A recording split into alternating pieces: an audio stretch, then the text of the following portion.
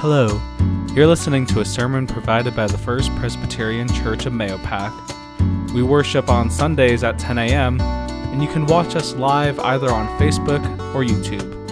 And if you're in the area, there's always a seat saved for you. We hope that this message encourages you to continue growing in humility and faith. Thanks for listening.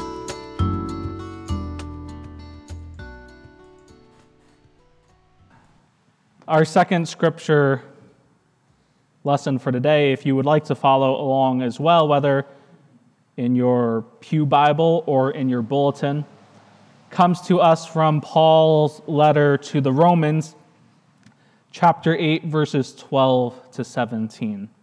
Let us listen now to God's holy word. So then, brothers and sisters, we are debtors, not to the flesh, to live according to the flesh. For if you live according to the flesh, you will die. But if by the Spirit you put to death the deeds of the body, you will live. For all those who are led by the Spirit of God are children of God. For you did not receive a spirit of slavery to fall back into fear, but you received a spirit of adoption. When we cry, Abba, Father, it is that very Spirit, bearing witness with our spirit, that we are children of God. And if children, then heirs, heirs of God and joint heirs with Christ. If in fact we suffer with him so that we may also be glorified with him. Friends, this is the word of the Lord. Thanks be to God. Following our celebration last week of Pentecost and the church's birth, we arrive this morning at something called Trinity Sunday, which reminds us how all of this was made possible. Or I guess it would be more appropriate to say, who made this all possible? That being the Godhead, three in one, Father, Son, and Holy Ghost. This question of the Trinity, or this trying to understand who the Trinity is, Father, Son, and Holy Ghost, has bounced around the minds of theologians and philosophers throughout the ages. And to this day, the best distilled answer you can probably get is that it's a mystery, a holy mystery. Yet we affirm in our worship that there is one God, and we understand this God as three simultaneous expressions of the divine encapsulated into one being.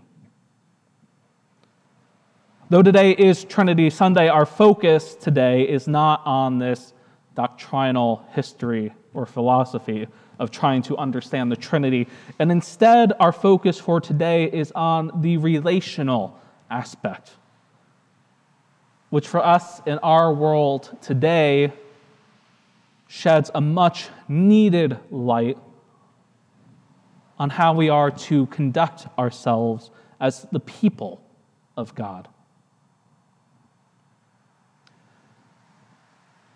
In our understanding or our attempting to model the Trinity and its relationships, we might say that it is the first expression of communal living we find in Holy Scripture. From the beginning, once again, from Genesis, we see this play between God and the Spirit, which hovered over the formless void of creation. And while Jesus doesn't make his appearance until later in the New Testament, we do hear throughout the Old Testament the one who is the advocate, the one who prays for us, the one who will come to show us the pathway of life. This close-knit divine community relies on its sure understanding of knowing who each person is. It relies on an understanding of identity. Knowing who we are, for instance, as people created in the image of God. Perhaps then, like the members of the Trinity, if we can understand who we are in the eyes of God, free from the judgments of others or judgments we feel are being put on us, we might learn to live into the freedom of knowing that we are loved in the eyes of God. We might be able to live freely knowing we are loved and free to love. Our freedom to know who we are and our freedom to love is grounded on this first divine relationship. God provides the framework, right? God provides the framework found in the laws of the Word. But if you're a parent or a teacher or if someone who's ever babysitted kids or even adults, you know that laws and rules and principles are not enough to keep people doing what they're supposed to do. It often takes action. And in this case, we find that in order to free us from the shackles of fear and death, that is where Christ enters into the picture and goes to the cross to die for us, liberating our hearts from the darkness that tries to grip and take hold of us. And after his death on the cross, we find a breath, the breath of the Holy Spirit, which brings new life, a life that brought Christ out of the empty tomb, a life that continues to affirm those of us today that we are heirs of God's promises and life and love. How are you? How are we living into this transformational relationship we find in the fellowship of the triune God?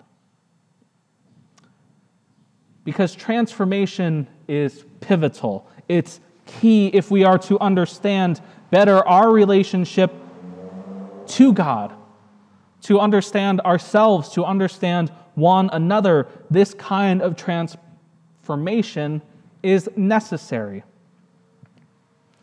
Transformation is critical because it opens up then the innumerable possibilities that await us.